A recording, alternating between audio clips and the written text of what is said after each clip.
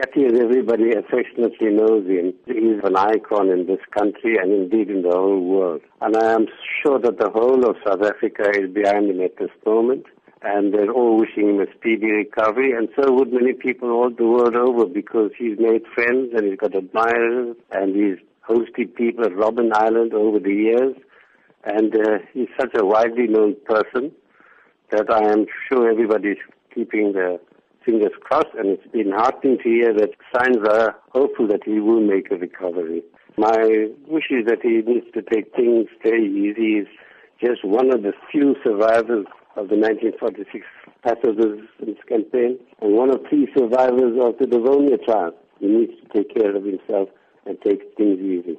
Having commemorated Anti-Racism Week with Human Rights Day as well, and the lessons that need to be taken away from how Ahmed Kathrada has projected himself.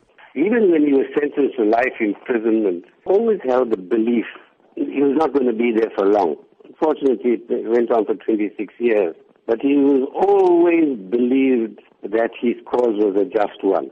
He never gave up. One can see that in him right at the age of 87, he's still as active as ever. There are very few individuals like Kathy who was so committed to the cause of the Freedom Charter, and after 1994 to constitutionalism, the rule of law, placing the sun for all South Africans. He still holds that view. He will continue, I'm sure, to hold that view. And he's one of those persons I admire for the fact that he was able to distinguish between liberation politics and party politics. You know, in the time of the struggle against apartheid, those who belonged to the ANC, the attitude was my party, right or wrong. Kathy, once we reached the stage of achieving a constitutional democracy, knew that party loyalty didn't trump everything else.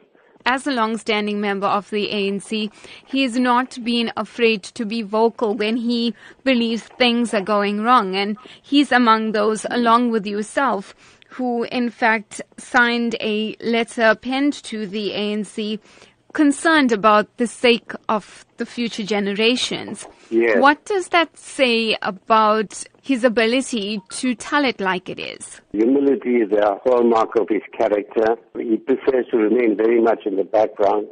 But when the time comes for him to speak out on what I'll call the excesses of the ANC, the misrule, he was never afraid to speak out, even if it meant breaking ranks. For me, the founding of the Ahmed Kathrada Foundation as a bastion in support of democracy, the formation of ANSA, the Anti-Racism Network of South Africa, all indicate that this is a man, despite having spent 26 years on Robben Island and at the age of 87, is not prepared to give up.